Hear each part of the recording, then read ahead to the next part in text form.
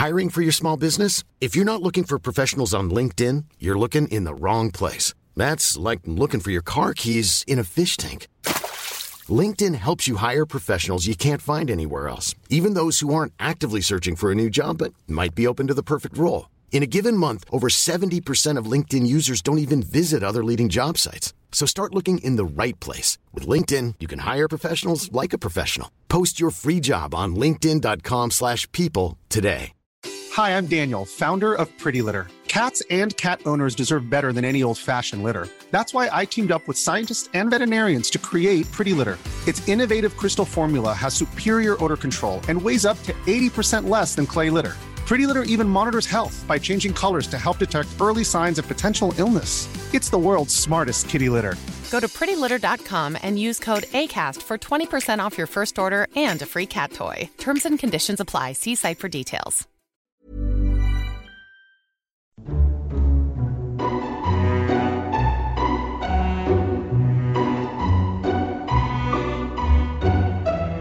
Hello and welcome to Lore Watch, a roundtable freeform discussion about lore and the games of Blizzard Entertainment. I'm Ann Stickney, one of two lore-focused writers from Blizzard Watch, and I've got both of my glorious co-hosts with me today. First up, let's go the other way around. We got Joe Perez. Say hey, Joe. Well, hey there. Hey. And I hope everybody's having a really good day. I hope so, too. Secondly, of course, we've got our other co-host.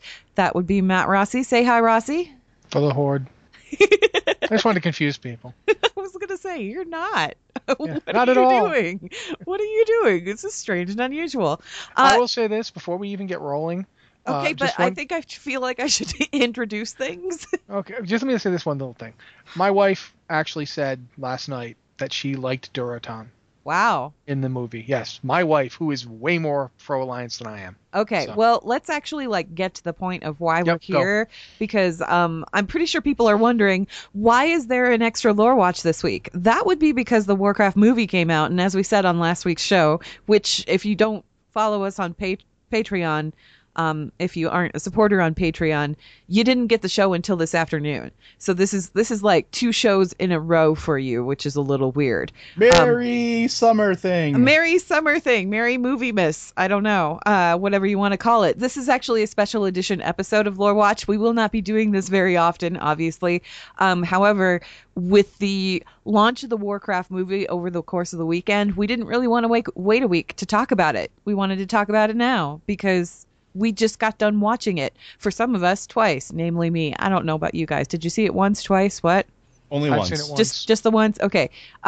Anyway, so we are going to be talking about the Warcraft movie. We're going to be talking about the story, the lore, the spoilers. If you have not seen the Warcraft film yet, come back after you've watched it. Because we're gonna throw it all out there for you, and we aren't really gonna hold anything back. So that's your spoiler warning.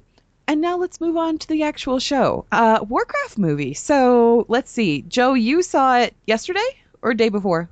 I saw it yesterday. You saw it yesterday. Rossi, you saw it yesterday? Yeah, we went to see it at around 8 o'clock our time. Okay, I saw it once on Thursday and then the second time on Friday. Did not go see it last night because I do have things to do this weekend other than watching the film multiple times over. However, I guess I'm just going to turn it over to you guys. First impressions, what did you think? I actually remember saying to my wife after the film ended that I felt like it was a little disjointed, but overall I'd give it a B+. I thought it was a very solid popcorn film. It was better than Age of Ultron, in my opinion. Oh, yeah. And actually better than, been a lot of movies have come out in the past year that people have, been nuts for, and I think this movie was better than most of them, honestly. Okay, I liked Deadpool more, and I liked Civil War more. I don't think I like Deadpool more. I like Deadpool differently. Deadpool's a comedy. Yeah, I liked Deadpool more, but it was for different reasons. And Civil War, I liked Civil War because it was Avengers stuff, and I was all about that. I haven't seen Civil War, so I can't comment. Okay. Joe, what about you? I actually feel pretty much the same as Rossi. I thought it was a great popcorn flick. I think that it was better than a lot of movies people are saying that they love this summer. I think I did like Deadpool and Civil War more than this. I will say that. But overall, I think it was a good popcorn flick. It was a good movie. I feel like comparing it to Civil War is fair, but comparing it to Deadpool isn't fair. Deadpool is Deadpool's kind of a horse of a different color. Yeah, Deadpool is like a unicorn. Oh, no, a sexy unicorn. It is. Yeah. I mean, it's no Glenn Close in a box, but I mean, you know. What got me really too though about this movie is, and it's something I think Alex said on Twitter the other day, is every change it made worked. Most of them, I think, worked. I think every change it made worked. I can't think of a change it made that I didn't like. Okay, and I feel like, well, for me anyway, the first time I saw it, I'd say I'd give it a solid BB+, and the second time I saw it really solidified that B+, almost an A. The movie, if you've seen it once and you haven't seen it again, it really improves upon a second viewing. And I was really surprised to discover that. But I think a lot of that, I was talking to Rossi about this before we started the show. I think a lot of that was because my initial viewing was kind of overcast almost, just by the sheer joy of seeing Azeroth on the big screen as like a real place, if that makes any sense. Mm-hmm. And also, to a lesser degree, the changes that were being made, because I'm one of those people that has an auto encyclopedia of Warcraft lore in my head. I just do. And it's really hard for me. I didn't think it would be as hard as it was, but it is. It's really hard for me to kind of just shovel that to the side. But I had to force myself to do that on that first viewing. And when I was doing that on my first viewing, the moment I got over something, we were already halfway through the next scene. And I still enjoyed the film. Don't get me wrong. I still enjoyed the film, but it was kind of like overshadowed by that. When I went and saw it the second time, I'd been through that whole process once already. So I was able to just sit down and enjoy the film for what it was and actually look at the characters more closely and how they were interacting. And I was really surprised at my perception of certain characters, because I went in there expecting not to like certain characters, and they ended up being some of my favorites. Obviously, with this film, we're talking two different things here, and I've reiterated this I don't know how many times over the course of the past like 3 or 4 days on Twitter, on the website, to people at the movie theater, actually. This is two different sets of canon. There is the Warcraft cinematic universe, and then there is the Warcraft video games and everything else. They are not the same thing. There will be no cross-canon or anything of the sort, which is kind of a pity because, like you were saying, Rossi, there are some changes in there that make absolute perfect sense, and I sort of wish that it could be incorporated into the game world as like a retcon. Honestly, I'll just gonna say this one up front. There's nothing in the game lore right now that contradicts the idea that Anduin Lothar's sister was Lane Rin's wife. Yep, there's nothing. That was one of my favorite parts. I want them to incorporate that for like a multitude of reasons. One, because then the Arathi bloodline wouldn't be dead. No. Two, because then it would make perfect sense that Lothar fought as hard as he did, that he evacuated Stormwind and made sure to get Varian out, that he took such care to make sure Varian survived, and that Varian named his kid after Lothar. It would make sense anyway because Lothar saved him, but they were best buddies. I mean, Lothar and Lane grew up together, so they were best friends. So it wasn't that it didn't make sense before, but adding Taria into the mix kind of like solidifies that in a really real kind of way. Plus, I liked Taria. Yeah. I mean, I like Ruth Negga anyway. I like anything that she does, but her introductory scene where she's like, have a care, you speak to your queen, and he goes, you were my sister first. Yeah. It's a really nice setup. I'm going to say this, that I've not seen Vikings very much, the show that Travis Fimmel is on, but he makes the perfect Lothar. He's perfect in the role. I would agree with that. I think he did everything you'd want for the character. He's got a sense of humor. He's not just grim and brooding all the time, but he does have that serious side. I liked how he fought the orcs. There's a scene where he's talking to his son, and he's like, they're stronger than you. Don't try to overpower them. And it's really well done. I think a lot of the actors, not all of them, but a lot of the actors did really well. And some of the actors who had to act through basically like about 20 pounds of CGI prosthetics, I was surprised at how effective they were. Yeah, the orcs were, I don't even know where to begin with them. They were so good. They were all so good. Every single last one of them. I don't think I saw an orc that I didn't like. Even the background orcs. Mm-hmm. I laughed my butt off when Grom Hellscream is the background orc. Yes. Rom was back there. Kargath was back there. Kargath was the background orc. Kilrog was back there. All of them were back there. They were hiding. All of the warlords were there. All of them were in the background. You know who else was in the background? The orc from the Mists of Pandaria cinematic intro. I saw an orc that looked just like him. You notice that they had orcs wearing the hats from Warcraft 1? Yes. Hats and the uniforms. It was brilliant. They were wearing like Samwise's designs and stuff that he's been drawing forever with the big, broken horns and the hats with the spikes. The design on the orcs was great. I think what interested me was that they felt alive. Like the orcs felt so alive and so organic and so real that they almost overshadowed the humans almost looked like they were CGI in comparison. It was really weird. I'll tell you, I know one human that I know what you're talking about. Like during the scene on the staircase when they're trying to like get to Stormwind, and there's that one guy who works with Garona, and I forget his name. He's kind of got a flat top. The one guy that works the guy with the gun, and he's like, you help her and like evacuate. And the dude, he's kind of fodder. He's in a lot of scenes, but he doesn't do much. He's important fodder. Yeah, but he basically looked like generic human number 7. Are you talking about Varys? You're not talking about Varys, are you? I don't know. He's the guy. He has a gun at one point, and he shoots an orc as they're coming at him. That guy. He's sort of like an important character, but he's not.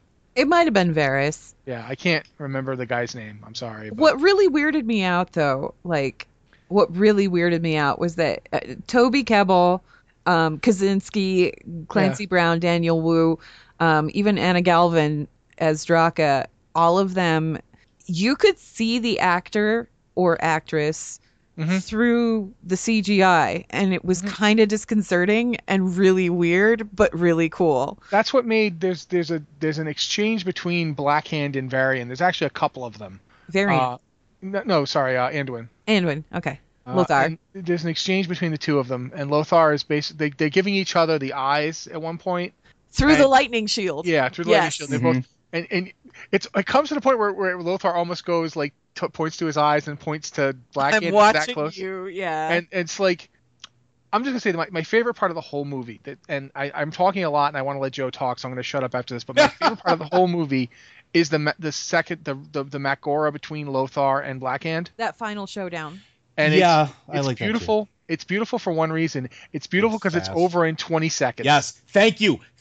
I said that. People are like, it should have been this big epic battle. No, he's a tactical genius. He's somebody who understands how to fight them at this point. It's Anduin flipping Lothar. He has nothing left to lose. Yes, he's going to rip right through that guy. Over fast. He should outclass Blackhand in every possible way except sheer strength. Yeah, yes. It happens very fast. I'm not going to go into too much detail because we don't want to spoil everything for everybody who might. No, I'm sorry. I gave the spoiler warning. You want to spoil things? Go right ahead. Basically, it starts off Blackhand. Like Lothar comes down and he's cleaning house. Like he comes down in the middle of the orc army when all other humans are basically either fled or died, and he just starts destroying people. And his griffin, by the way, is also a star. The griffin is beautiful. Yeah. I love the griffins in this film. The griffin is messing people up, and Lothar grabs Lane's body, throws it on the back of the griffin, and flies off. But Blackhand is so tall from Fell Energy at this point that he reaches up, grabs its foot, and slams it to the ground. Well, hold on a second. Let's actually frame that properly. Not only is the griffin like really, really awesome, Lothar stops fighting, knowing that this griffin can take care of the horde of orcs around him long enough for him to do what he has to do. Yeah. He completely understands that this animal is that beastly and loyal to him that's exactly what's going to happen. And so that basically sets up Lothar wakes up, and the Royal Sword of Stormwind is thrown in front of him, and Blackhand says Mak'gora, and because they don't speak the human languages, and the humans don't speak Orc at this point. That's why Garona was translating for a while. Lothar has no idea what the orcs are saying. He just knows a challenge when he sees it. So he picks up the sword, and there's this moment where they're just staring into each other's eyes, and it's actually really it's a long moment. It's like this long, uncomfortable stare down. And what I liked about this was that the whole Lothar Blackhand back and forth was built up, but It was built up through the whole movie. When they first encountered, when the orcs first attacked in the forest, Lothar blew Black Hand's dang hand off with the boomstick. Yeah. So, and Black Hand had resigned himself to, I'm going to die. He did not die. He got, maybe Kargath gave it to him. Maybe Gul'dan gave it to him. I don't know. But it was like blades strapped to his hand. And when it got to the next showdown. That was old orc tech. That wasn't like a gift. That was like, well, Blade Fist has done this. Right. It's Kargath's done this. I'll do this. But when you get to that next showdown where they're in Deadwind Pass and it's basically that lightning shield comes down. Lothar's on one side, protected by the shield. His son is on the other with no way to get through. And that scene just in and of itself was kind of heartbreaking because Lothar was just repeatedly slamming himself against the shield, trying to save his kid. And Black Hand noticed it. Yeah. Black Hand noticed it. He noticed it. He's like, oh, number one, there's the dude that blew my hand off. Number two, he's really invested in this one human right here. So he stops one of the other orcs from killing Lothar's son, Callan, and picks up the kid. And then he just turns and he looks at Lothar to see what Lothar's reaction is. And as soon as he figures out, yeah, you think this one's real valuable, don't you? I thought my hand was valuable. And he just sticks it to Callan and then throws the body at Lothar's feet. So Lothar's like, they've already had their exchange back and forth, and this is like Lothar's final payback. So when he stands up after basically just eviscerating Black Hand in 2 seconds and says, that was for my son. It was a fist pump moment, but it was also kind of a sad moment because it was like, dang, this guy has lost everything. He's lost everything he's ever loved. Everything. Except his sister. Everything except for his sister. There's also I think the one change that I know some people actually don't like that I'm pretty sure that might be one of the ones Joe doesn't like, and it might be one of the ones that Ann doesn't like. So we should probably talk about it. Is the Garona Lothar interplay? I want to get into Garona, but I'm going to get into Garona in depth in a little bit. Let me just say this. The things that I don't like about the movie are not that I don't like them individually. A lot of it has to do with the fact that because of either time constraints or story constraints, that some of them felt very shoehorned in. Like, the problem that I have, and I don't want to take all of Ann's thunder on Garona, but, no, you go ahead and talk, Joe, because I'm pretty sure that you and I are going to argue about this to the death, which is really funny. Maybe. I don't like the fact that, and I'm actually with Liz on this one, I don't like the fact that Garona felt like she didn't have agency throughout the entire movie. I find that really funny because I found that the movie gave her like 800 million more times agency than she ever had in the original story. I would say they clipped her in the same way because, what did she do that made her own choice? Everything was thrust upon her, and that's my problem. And and I understand that's sort of endemic with the character, like that's sort of like how they did things. But the whole the scene where she was sent to Lothar, she was sent there. It wasn't her choice. Like it was Medivh sending her, or at the end it was not her really seeing a choice or making a choice. It's Lelaine telling her to do this thing, and it's sort of that weird moment where she was free but not free that I don't know. There was just never... Okay, let me talk some Garona. Go for it. Let me talk some Garona. What you have to understand about Garona, movie canon Garona. Garona was born, taken in by by Gul'dan the second she was born. And she was a slave. She was a slave her entire life. She followed Gul'dan not because she wanted to, but because he dragged her from place to place. She had no agency whatsoever. The rest of the orcs did not accept her. Her name meant cursed. Like, they didn't view her as an orc. They didn't view her as an anything. And she didn't view herself as an anything as a result. Gul'dan pretty much forced her to be this translation artist between the different races. He told her, I want you to learn these different languages so that you can speak to them because you're just going to be the mouthpiece. That's your job. You're my walking, talking mouthpiece. That's it. And Garona had no freedom. Not only did she have no freedom, there was not even one moment where she felt accepted or like she belonged anywhere. And the only time anyone bothered to show her the tiniest bit of kindness in her entire life before they went through the dark portal was when Gul'dan took her to the Frostwolves in the Durotan novel, and Draka was kind to her. And they had that exchange where Garona, in response to this kindness out of nowhere, which was just astonishing to her because her entire existence was wrapped up in being nothing, decided to warn Draka about Gul'dan as best as she could. She said in Draenei, "You cannot trust my master." And Draka said, "We know." And that was it.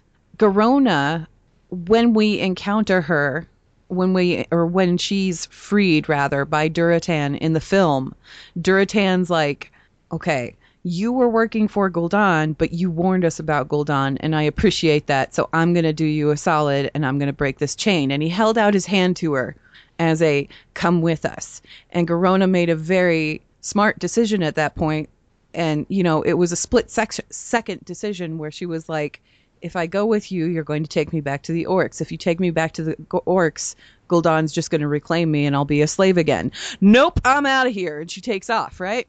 Mm-hmm. Khadgar captures her. They take her to the humans.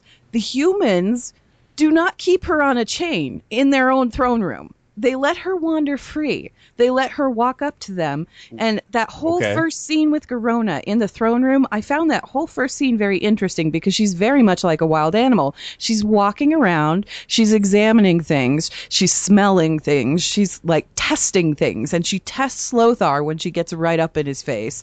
And Lothar doesn't back down. She tests Lane by walking right up to him and like touching him. And nobody does anything. And that's the part where she starts getting like a little bit surprised because none of these people are acting like orcs should, but they all look a lot more like her than any orc she's ever encountered, and she doesn't quite know how to process that or handle it. And then beyond that, the next scene that we see is her in a cage, yes, but it's not a bad cage. She's got a cot in there. They're making her comfortable. And their chieftain's wife comes up to her and says, "Here, it's cold. Here's some furs to sleep in. Here's something to wrap yourself in. Here's some tea to drink. Take it."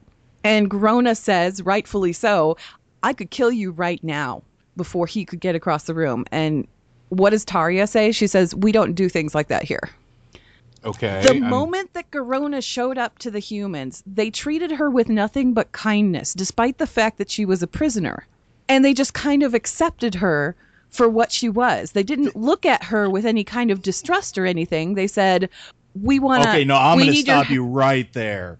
They didn't look at her with distrust. No, they treated her with the common respect that they would have treated any other war prisoner of that time. That had nothing to do with the fact that they trusted her. That's okay, but I will argue that till I'm blue in the face. But any other war prisoner, caveat to that, with respect.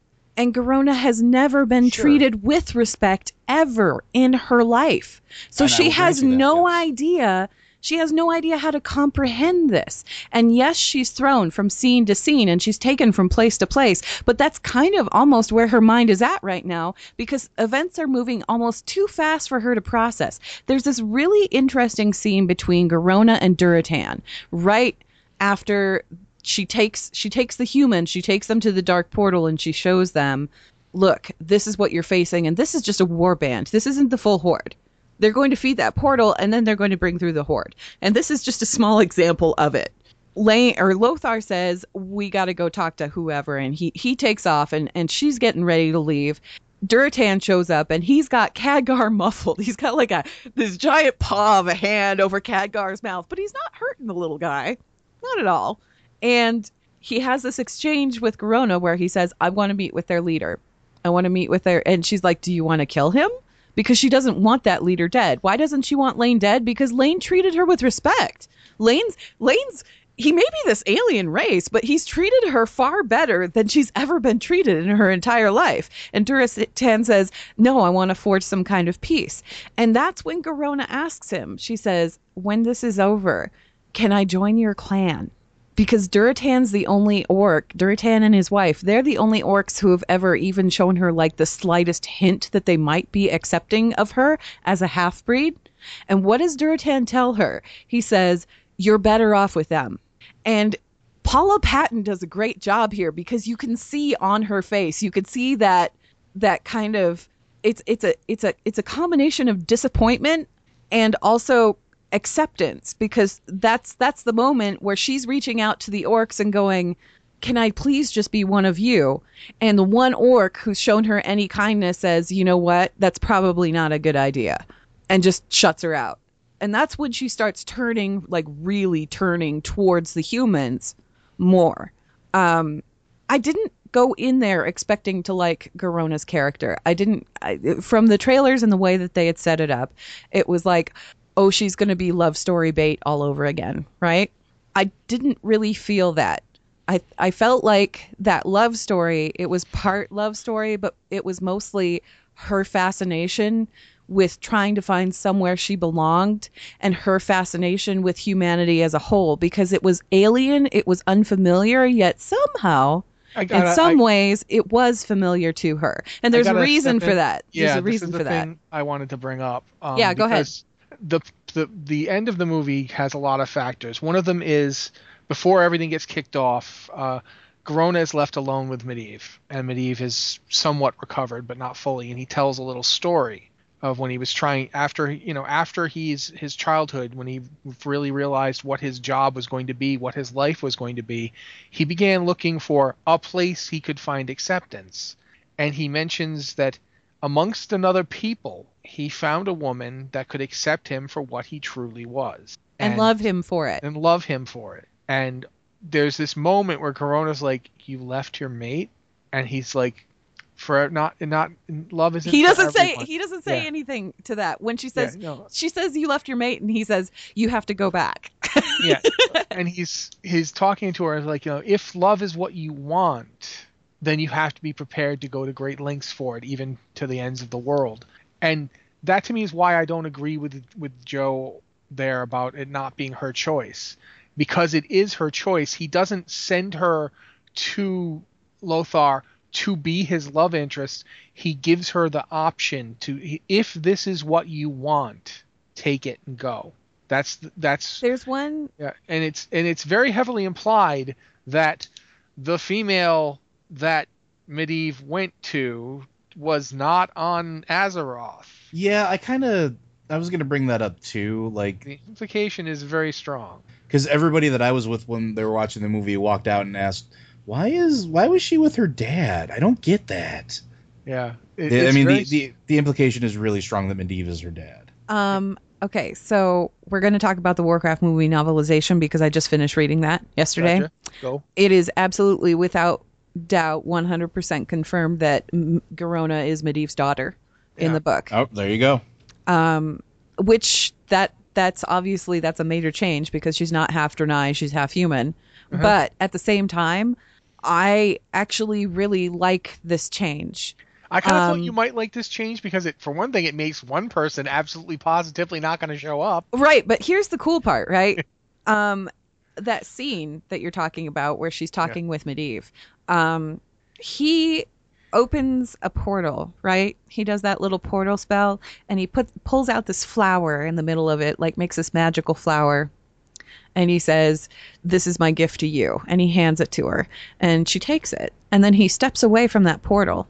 He's no longer channeling that portal. He's no longer fueling that portal. He's stepped back from it. And that portal doesn't fire off until she lets the flower go. And it's almost, and that's not confirmed in the novelization. This is just me reading into it. But it's almost as if Garona is fueling that spell and casting that spell herself. Like she's taken it over. Like Dad has just clued her into the fact that you're my child and you have these powers and you don't even know. And I don't know how truthful that is, but having Medivh be her father makes so much more sense than what they did in the original story, which was she was in love with Medivh and they had this kid. That felt really shoehorned in. This felt a hell of a lot more natural. And it seemed like a much more logical resolution. But moving on with Garona, she is tossed around in this world where she never really felt she belonged, and the only people that she feels she belongs with are these humans, which is weird because she's viewing them as kind of weak and inferior, and yet they exhibit this kindness and this respect that she's never actually seen before, ever. And then we get to that final moment with Lane. And that moment with Lane is one that I was thinking about as I left the theater and as I was driving home. And when I went and saw it the second time, it was one of those moments that I was really paying attention to. Lane's character, I kind of fell in love with Lane's character at that scene, because that was Lane basically embracing the inevitable. He took off his helmet when the portal to Stormwind came down, and he took it off for one reason alone. He knew that he was going to lose. He knew that this was the end, and he accepted it. But in that final moment, he turned and he looked at Blackhand, and then he turned and he looked at Garona, and he said to himself, one of these is going to make the orcs, one of this death is inevitable, but I can choose the means by which it happens. And one of them is going to make the orcs stronger. If Blackhand kills me, he gets all of that honor. They follow him. They're even stronger. But if Garona kills me, she gets that honor by the ways of these orcs that I barely understand.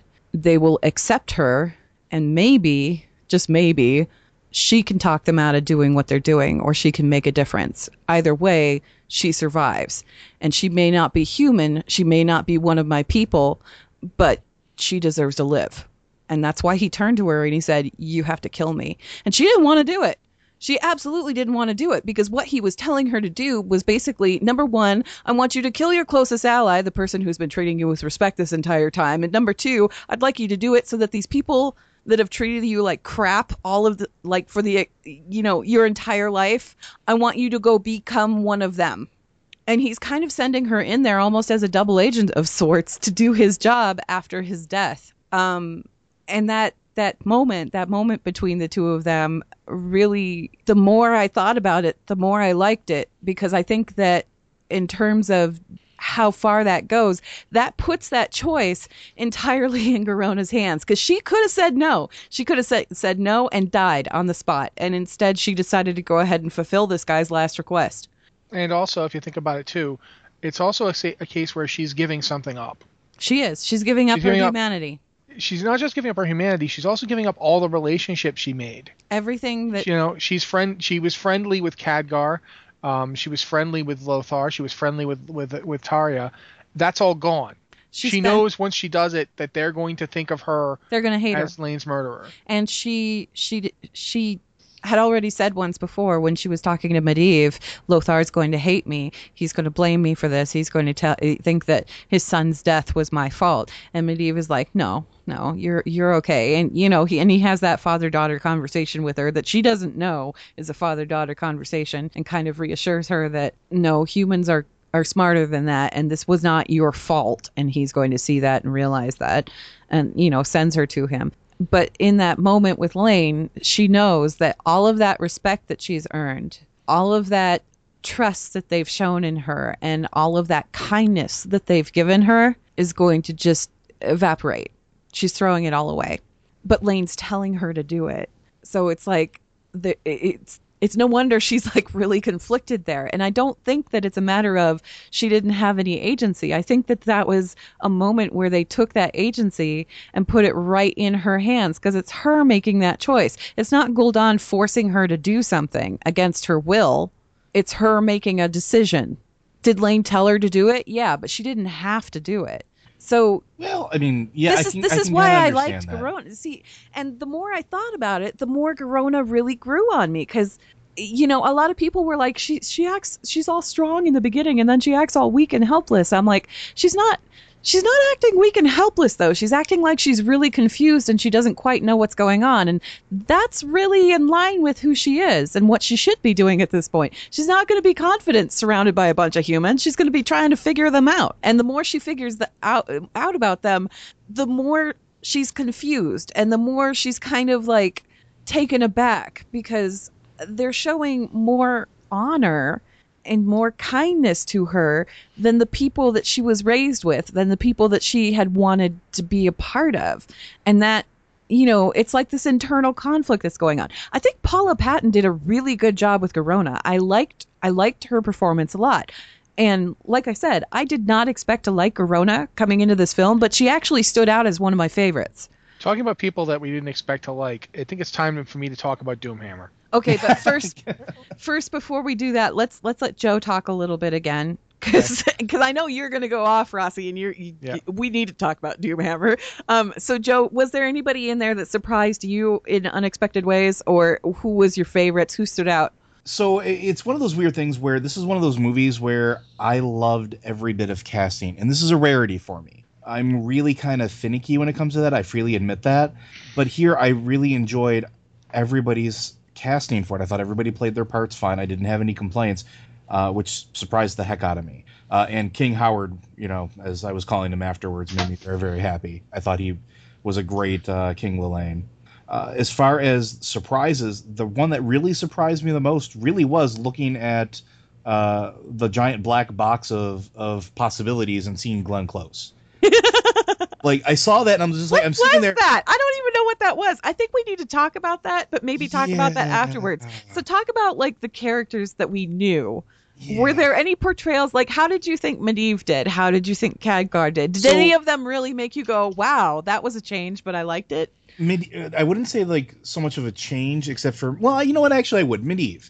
I will say that, because in the previous, like, incarnations or the tellings of Medivh, he was aloof, but he wasn't, like, they could still talk to him, so to speak. You know what I mean? Like, he was still present.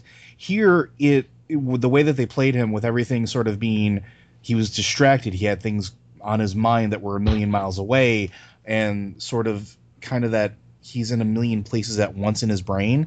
I thought that was actually a really nice touch. And there were several moments during any of his interactions where you can see he looks away slightly, or he kind of zones out. And you don't know if that's because his corruption's taken over, or if he's thinking about something else, or what the heck is actually going on. And I thought that was a really cool touch, because there was just this bit of mystery. And I know this was good because the person sitting directly next to me, who knows nothing of Warcraft, let me specify this, he knows that it's a game. He didn't know anything else about it besides that. Turns to me, he's like, oh, he's up to something, isn't he? He's up to something. He's like, I don't trust him. Why does everybody trust him? Like, it was one of those moments, and I'm like, okay, that's a really good portrayal at that point then, because somebody who doesn't know what to expect is picking up on all these cues. That to me tells me they did a good job. Okay, Rossi, talk about Orgrim, because I know you're dying to. Okay, well, first off, I mean, in main game continuity, Orgrim is known as the Backstabber because of what he did. In this movie, in a way, he still is, but it's much more nuanced. They flipped it. They flipped the script on it, and I love it. I love what they did with it. You have Orgrim is Durotan's right hand, and I really feel like Durotan, Draka, and Orgrim are really a group of characters that deserve to have more time. It's a shame that the movie doesn't have enough length to really do it. You get it from the Durotan prequel book to a degree, but these three characters are basically the voice of, like, pure idealism, tempered idealism, and pragmatism. Like, Durotan is literally the orcish voices of reason. They're the orcish voices of reason, but Draka is pure idealism. She is as far as orcs get to idealism. I loved her so much. She's on that corner. Orgrim is on the other corner, where he's pure pragmatism, and Durotan is basically being held up by the two of them. He mixes their viewpoints. He's kind of in between, and Orgrim basically has a failure of imagination in that Durotan tells him, we got to unite with the humans to fight Gul'dan, and Orgrim just cannot do that. Durotan sits him down and points it out to him and goes, look at what's happening to the land here. Everywhere that Gul'dan is practicing his magic, look at it. Doesn't that look familiar to you? And the thing Do I need to hit you on the head with a rock? But no one orc is that powerful. Yeah, but that's the thing is, like, for all that Orgrim does believe in Durotan. Like, there's a scene after, like, but he does believe in him, but he can't bring himself to betray his people. He can't, and he sees it as betrayal of his people. Mm-hmm. So he can't bring himself to do it, even though Durotan says they should. He can't. That's a step too far for him. He can't do it. It's inconceivable to him. When the meeting between the humans and the orcs happen, Orgrim helps the horde plot an ambush. He helps Blackhand and his people do the ambush, and afterwards, Gul'dan is saying to him, "Well, now you'll be chieftain. Now I'll give you the fell power, and you can rule." And Orgrim doesn't want the fell power. He even says, while he's talking to Gul'dan, he says, "But that wasn't what you said to Durotan." And he's like, "Durotan's a traitor. Who cares?" And Orgrim realizes in that exact moment that Gul'dan has no honor, that he can't be trusted. It's a combination of his words and also the fact that he's using that human sitting there as like a fell sippy straw. Yeah, he's doing that right in front of him, and Orgrim realizes, I can't.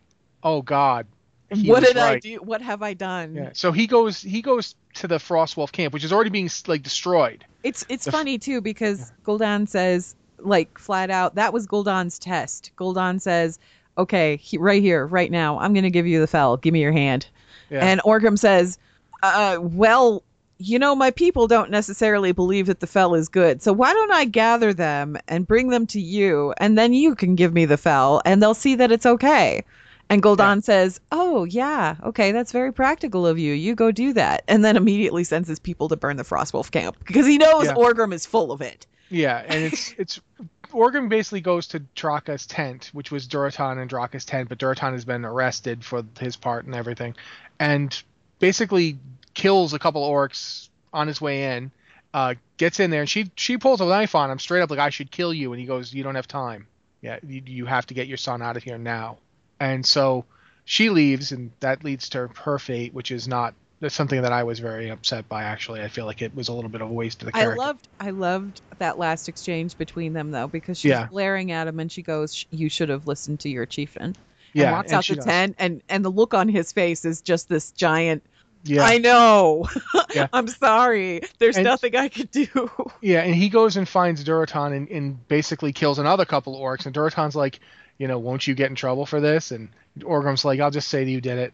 And Durotan, Durotan straight up punches him in the face, like hits him hard. Just gives him a gut punch. Big old, like sets him on his butt. And basically Durotan's, Orgrim's like, "I'm sorry. I couldn't. When you said what to do, I couldn't. I saw it as turning on our people. I couldn't do it. But now I see what they are." And then like Durotan has a look on his face like, "Yeah, fat lot good it does us now." But it's not that Orgrim is some kind of stock glowering villain. He's not at all. In fact, even Blackhand isn't. Blackhand has honor in his way. Blackhand is not a sneering villain. He's not impressed with the humans and doesn't see them as worthy of anything. But yeah, he's definitely. Orgrim is this really fascinating character because he is this kind of like the perfect Frostwolf. Because they are a pragmatic people. He is the ultimate Frostwolf, even more so than Durotan. Durotan's a bit of a dreamer, and you need that in your chieftain because you need a guy with imagination. But you need somebody to ground him as like the second, and that's what he was. Unfortunately for him, he couldn't quite grasp the situation. He couldn't make the intellectual leap that until he saw Durotan fight Gul'dan, and we should talk about that too. What I liked there though was that in that exchange that they had after he helped Orgrim up, Orgrim said, "I didn't see it before, and I see it now." And the rest of them, they need to see it too. And Durotan says, I'll show them. And I'll make them see it. And he walked off to go challenge Gul'dan to this Magora because that was the only way, in full view of the collected assembly of that entire war band, if Gul'dan pulled his fell stuff, which Durotan knew he absolutely would. It was the only way to show everyone, like just flat out show them and let them see it with their own eyes because they hadn't seen it. They hadn't seen it before. Well, let's say right up front though, wasn't that the best use of Gul'dan you've seen? Oh God! Oh man! That was by far, I think, my favorite scene in the entire movie. Just the fight between the two of them. Yes. The minute where he hands Blackhand his staff, and he starts walking forward, and that he stands upright, and the cloak falls off, and you see Gul'dan at his full height, and you realize he's not a hunchback. Dude, he's ripped. He's an orc. He's still an orc. He may not have honor, and he may be an evil thing, but at the end of the day, he's still an orc. And the fact that physical prowess was still there, which is something that I loved because it's a piece of the menacing puzzle for him that has been missing in game terms forever. The other interesting part to that too, in the Durotan novel, Durotan's talking about when he first sees Gul'dan and how he can't understand how how those spines are affixed to that cloak. Like, Yep. you can't understand it. And when that cloak comes sliding off and he stands up, you see it in Durotan's eyes. He's like, oh my God, those things are part of him? What are you? You aren't an orc. But everybody else can see that too, and they're like, whoa, that's a little weird. That's a little weird. If he didn't outright, Gul'dan at that point basically dominates the Horde through fear. Because he loses their loyalty at that point. At that point, it's fear. Oh, yeah, the end of the fight, too? Yeah. That was... Go ahead. Well, no, you can say as easily as I can, man. So that was another reason why I absolutely love that scene. Isn't just because of the weight or the gravitas of those two fighting and how it went down, and the fact that, you know, the entire exchange ended with Gul'dan pulling his normal tricks. It was the reaction from all of the background orcs. And I thought that was because it's so easy to kind of let them just be blood-curdling monstrosities. But even the ones that have accepted the Fel are like, you have no honor. You have no respect for our ways. They were right about you all along. And the looks as they're looking at each other and they're sitting there and they're like, okay, what do we do now? It was just this ripple of visual, like, recognition. It was this recognition of what they have exactly gotten themselves into that I thought was absolutely phenomenal. That's what, like, that entire setup, that entire sequence was perfect. And I don't really even, like, there's so much to talk about in this movie. Like, I really do feel like we're jumping around a lot. I feel like what I might do at the end of the show here is put out a call for questions about the film. If you have any questions about the film, you should send them. I'll just say it now. If you have any questions about the film that you want answered, send them to podcast@blizzardwatch.com and tag them Lore Watch in the subject line. And maybe next week, because we are recording a regular show next week, we'll actually do like a Q&A about the movie where we'll, you know, answer your questions and talk about things maybe in a little more depth, because we're going to run out of time here. I feel like we should go over anyway, because I just don't care. There was one thing. Oh, no, sorry. Oh, well, what were you gonna say?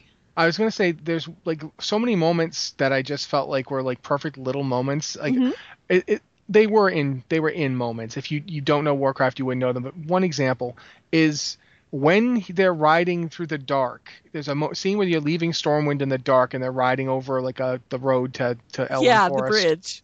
And as they're going by, suddenly hear, and right in the corner, there's a little Murloc. There's a little Meyerfin Furlock going, I have a spear. I laughed so hard, my wife actually had to pat me on the back because I was having a little moment just snickering at that. There's like I feel like I haven't talked enough about why I like Lothar in this movie. It's and okay. one of the reasons is that he isn't the typical grim movie hero who's just I'll get things done at all costs. He is a bit of a sarcastic smartass.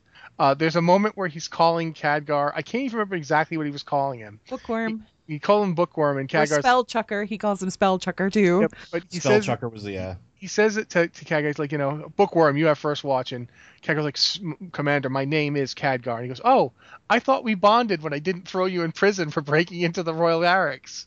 And it was this great little moment. Or when Garona and Khadgar and Lothar are all sitting there like trying to camp for the night, and she's like, he keeps looking at me. He wishes to lie with me. And Khadgar's like, what? I don't. And Lothar is literally putting his hand over his face, trying not to laugh. Well, I mean, he's stuffing it with like a turkey leg at this point. He's like, I'm just gonna let this play out because there's no popcorn at this time. So I mean, he has to eat. I mean, he's got to eat something while he's watching this. It's like, this is going down.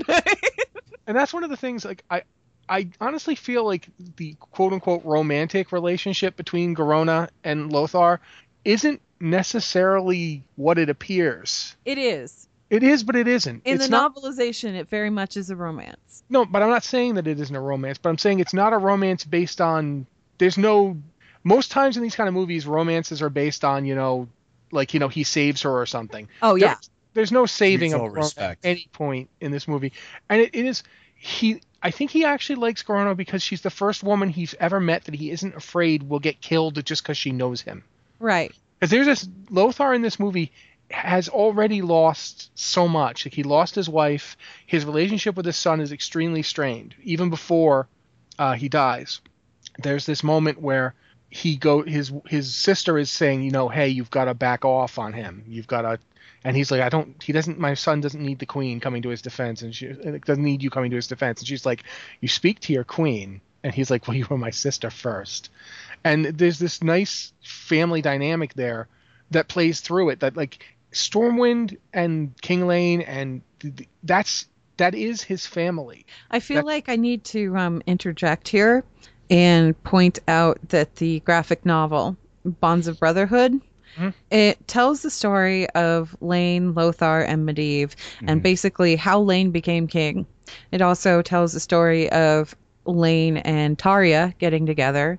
It introduced Tarya very much as Lothar's sister, and so I knew that Tarya was Lothar's sister going into this because I'd read the graphic novel, but I was like, it's not too big of a spoiler. I won't really care so much. And besides that, the dynamic, it really worked. But it also tells the story of Lothar losing his wife, because several things go down at once, and maybe I should like gloss over. No, we'll save that for another time. Basically, if you haven't read the graphic novel, you probably should, because it'll enhance your experience, just like reading Duratan will enhance your experience. And honestly, I think that the Warcraft novelization will also enhance your experience. It's written by Christy Golden, so we know we're getting a good book out of it, and we did. I read it yesterday. It was really good. Because we're running low on time here, I want to bring things back a little bit from Lothar and all of that. And I think we need to talk about the cube, the inexplicable cube, the one that has never done that before. What's really messed up for me is that they still worked in old Warcraft lore, but they changed it. Yeah, because they called the cube Aladai, and Aladai in the original Warcraft lore was the name of the first Guardian, who was a dude. He was an elf dude, half elf, I think, dude. Yeah. And he was the first Guardian of Azeroth. That is not who Aladai is in the film, and it's not really explained who Aladai is in the film. Basically, Khadgar shows up and he says, what do you know about the Dark Portal? What do you know about Aladai? And Antonidas says, why did you mention those two things in the same sentence? That's really odd. I need to take you to see Aladai. Well, and he takes him to this room. He takes him to this room with this black cube that's kind of crackling with energy and says, this is Aladai. It's been here since before we were. And yeah. And then Glenn Close shows up and things get real weird. Well, so let's talk about that. Well, the other important thing about that scene is the Kirin Tor have no idea what this thing is for. And they even flat out say that. They say, we don't know what it does, but we think it might have served the function of the Guardian before we did that thing. Like a protector. Yeah, and I thought that was kind of interesting because that's a whole other like bag of worms that we could, it's this giant go pile down. Of, here's some story that we're not going to talk about too much, and it drove me nuts because I'm like, okay, no, I want to know more about that thing. You know what my wife said going into that? What'd she say? She said as soon as she saw the box, she's like, "Do you think it's an Naru in there?" I know, right? Because the markings on the outside. Yeah, and here's the thing: there's no reason it couldn't be even now. Just because it looked like Glenn Close talking to Khadgar doesn't mean it isn't a Naru. Especially with that line from light comes darkness, and from darkness light. Yeah. That's a Naru thing. And here's the interesting part about that, though, that figure, Glenn Close, who did an amazing performance with those few lines that she was afforded, when she turns and looks at Khadgar and he gets to look at her face for the first time, there's Fel in there. She's like scarred from Fel. It's like glowing in her eyes. It's obviously something that she's very familiar with. So I'm wondering, is this like the movie's version of Agewind? But then I'm like, no, because Medivh was not born from a cube. That makes no sense. And that would have been mentioned somewhere specifically, I'm sure, if that had been the case. Yeah, every so often, the cube disgorges another Guardian. It just makes them. The cooldowns expired, so the unit comes out of the barracks. I mean, it's totally an old Warcraft thing. I mean, it fits perfectly as far as I'm concerned. I like the fact cooldowns expired. It just pops out a Guardian like every 30, 40 years. No, when the cube opened up and those stairs appeared, Khadgar said, "Should I go in?" And Antonidas says, I don't know. It's never done that before. Everybody at the theater laughed, myself included.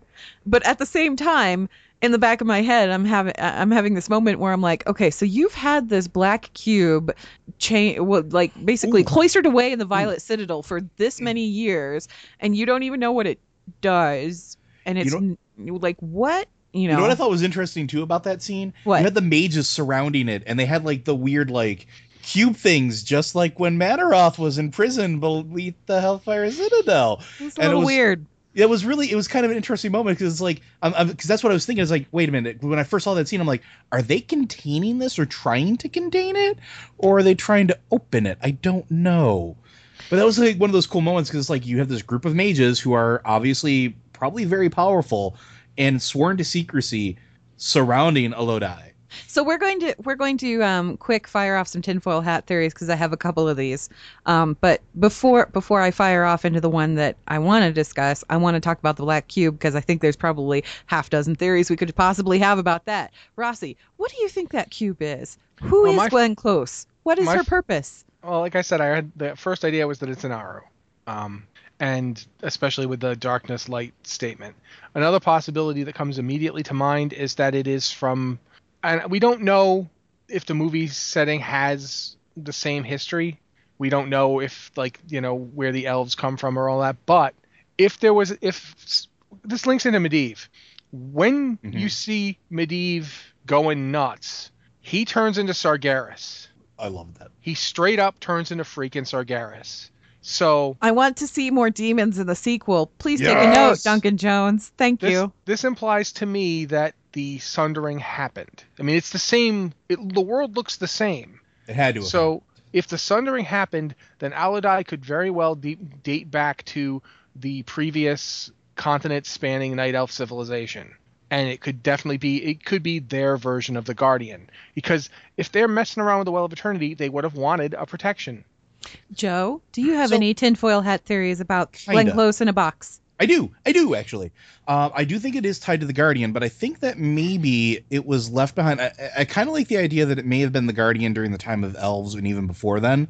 But I have this idea where very clearly the Glenn Close in a box can get out of the box and influence the world around it. What if that's where the line of guardians, like human guardians, actually spawned from? Where it wasn't, because that's never explained in the movie. It's just that there's this line of guardians that has been blah, blah, blah, blah, blah, blah, blah. They never really explain in the movie how that all started. What if, you know, that entity was like, okay, well, I'm starting to come to the end of my cycle. I've fought the Fel before. I'm corrupted by it. I'm not going to be able to defend this planet. I need to impart this knowledge. And she influenced the Kirin Tor and everybody else into, you need to make a guardian, because she very clearly led Khadgar to the book about the Dark Portal. And it makes me wonder what other possible things were influenced by this entity before time. And I think that's I think that's where it is. And there's also the possibility that it could have simply been born from Azeroth itself. I was going to say, just to pop in here, my wild, crazy, out there theory, that box is Titan technology. What it contains, Glenn Close, is the spirit of Azeroth itself manifested. Possibly. That is very, very possible. And that's why it's riddled with Fel and riddled with every type of magic ever, and why it talks about that it's associated with the Guardians because it wants the Guardians to protect it.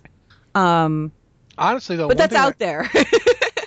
Whether or not you want to talk about tinfoil hats, one thing that happens that I think is interesting is that Khadgar is appointed guardian there. Kinda. No, he straight up is. But whether or not we can argue whether or not Elodie has the authority or the power to do so. But the fact is that Medivh appointed him guardian. He went in that box, a boy, and came out a man. Yes, Glenn Close made him a man. But okay, there's just the scene where like Medivh, Khadgar, and Lothar basically sets it up. It's all right there, up to the point where Medivh is talking to Khadgar at the end. Khadgar absorbs all of that Fel that has basically taken over Medivh and turned him into that thing, and then he expels it, and he's fine afterwards. And there wasn't any magical aging process going on there, which I thought was interesting. That was a choice that they didn't make. You can't age baby Khadgar. Come on. Okay, but they could have, because I mean, okay, they could have Scott Bakula'd him. Look, they turned Rob Kaczynski into one of the most convincing orcs I have ever seen in my life. I think they could have made No, Khadgar old. No, the technology is there. That's not what I'm saying. I'm saying the whole point of Baby Khadgar in this movie is that he's Baby Khadgar. I know. I would have liked to have seen Baby Khadgar as a grown man. I have a feel about this, and this is one that Alex and I were arguing about. I wish that at the end of everything, there would have been the touch of gray creeping in.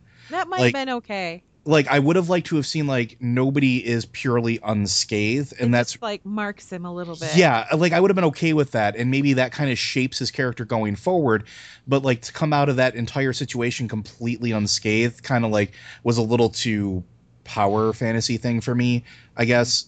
Like, I've expelled the most powerful demon that has ever graced this planet from the most powerful being that we know of currently, and I'm fine. Yay, sweet.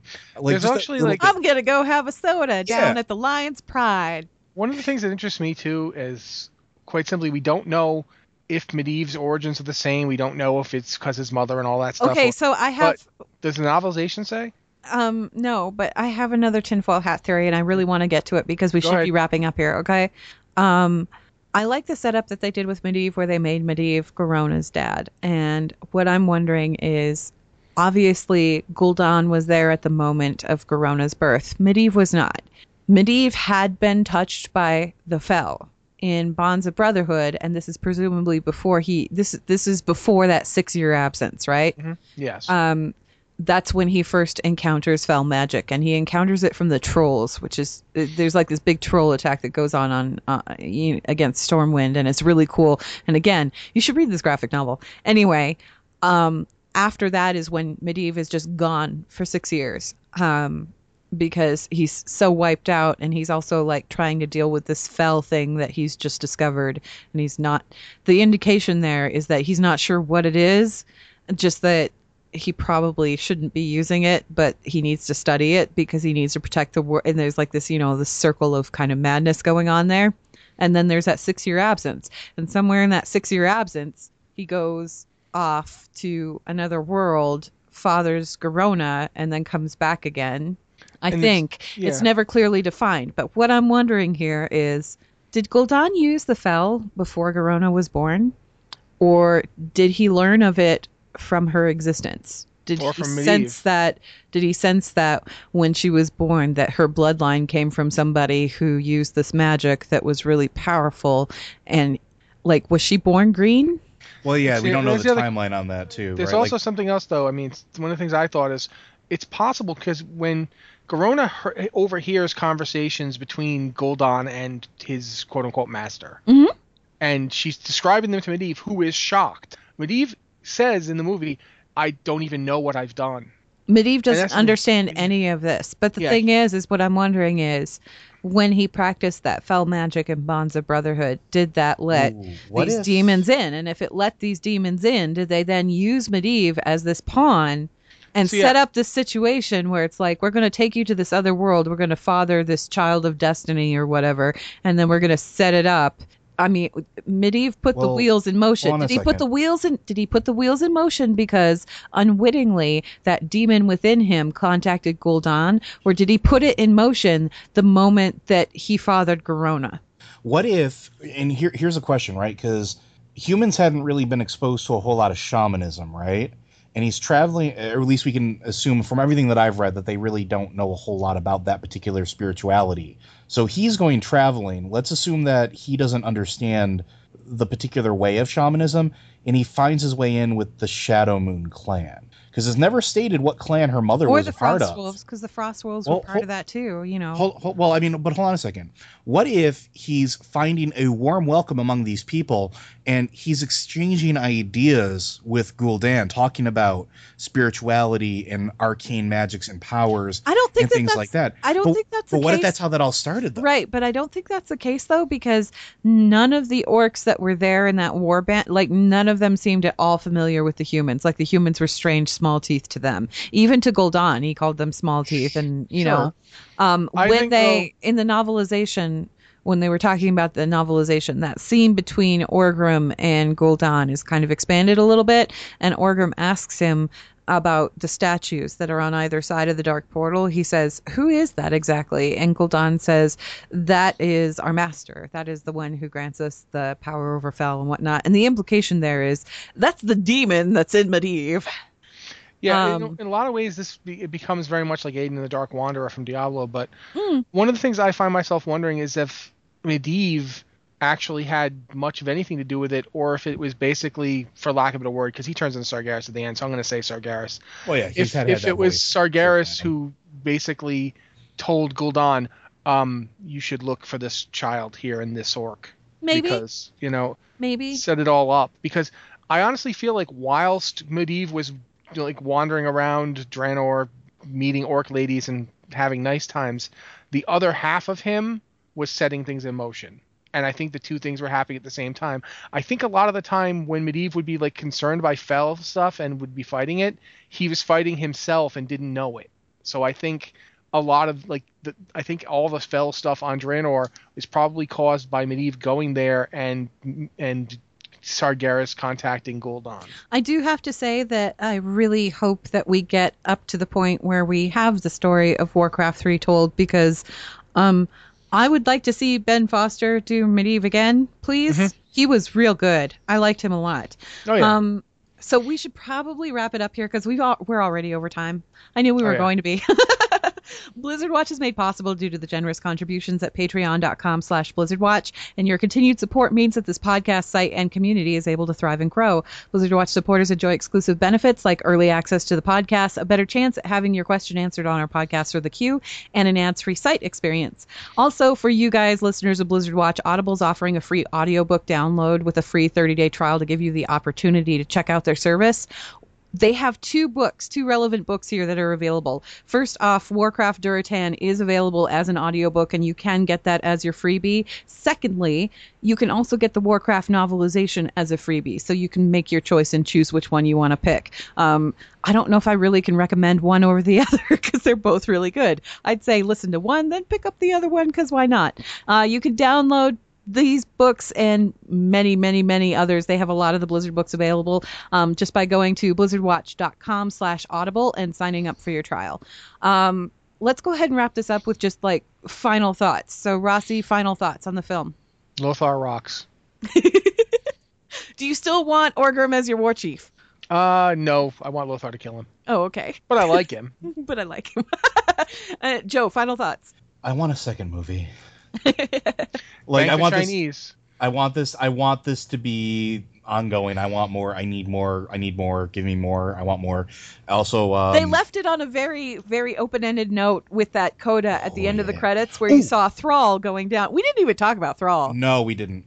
But I also that's one other thing I do want to say about the movie. I really truly enjoyed the fact that this world, even with just the humans, because it was mainly about the humans and the orcs, and while there were some dwarves and elves, they weren't really involved. I like the diversity of people in this world. It felt like a real world. Yeah. And that was incredible to me. Final thoughts from me. I feel like we should all be saying thank you to Duncan Jones, like a lot, because this movie would not have come out, I don't think, without his intervention. And I really like his vision of Azeroth, and I'm really interested in seeing what's next in that vision of Azeroth, and I hope that he stays with the franchise and keeps making these films, because I want to see how he handles Arthas. I want to see that story. Warcraft had a lot of really, there was a lot of really big action in it, but there was also a lot of quiet moments, and I really appreciated those the most, I think. It was a different look at the Warcraft franchise, but I like this. I like his vision of it. And I think that wraps us up. So we will be back next week with our regularly scheduled Lore Watch. If you have any questions regarding the Warcraft film, again, email us at podcast@blizzardwatch.com. Put Lore Watch in the subject line, and we'll go ahead and answer your questions next week and possibly talk more about the film, because honestly, I think we could keep going on for like another 6 hours, right, guys? Which means we need you guys to give us questions to help direct us so that we can rein this in. Otherwise, we're just please gonna help ramble. us. Thanks for listening, you guys, and we will see you in a week.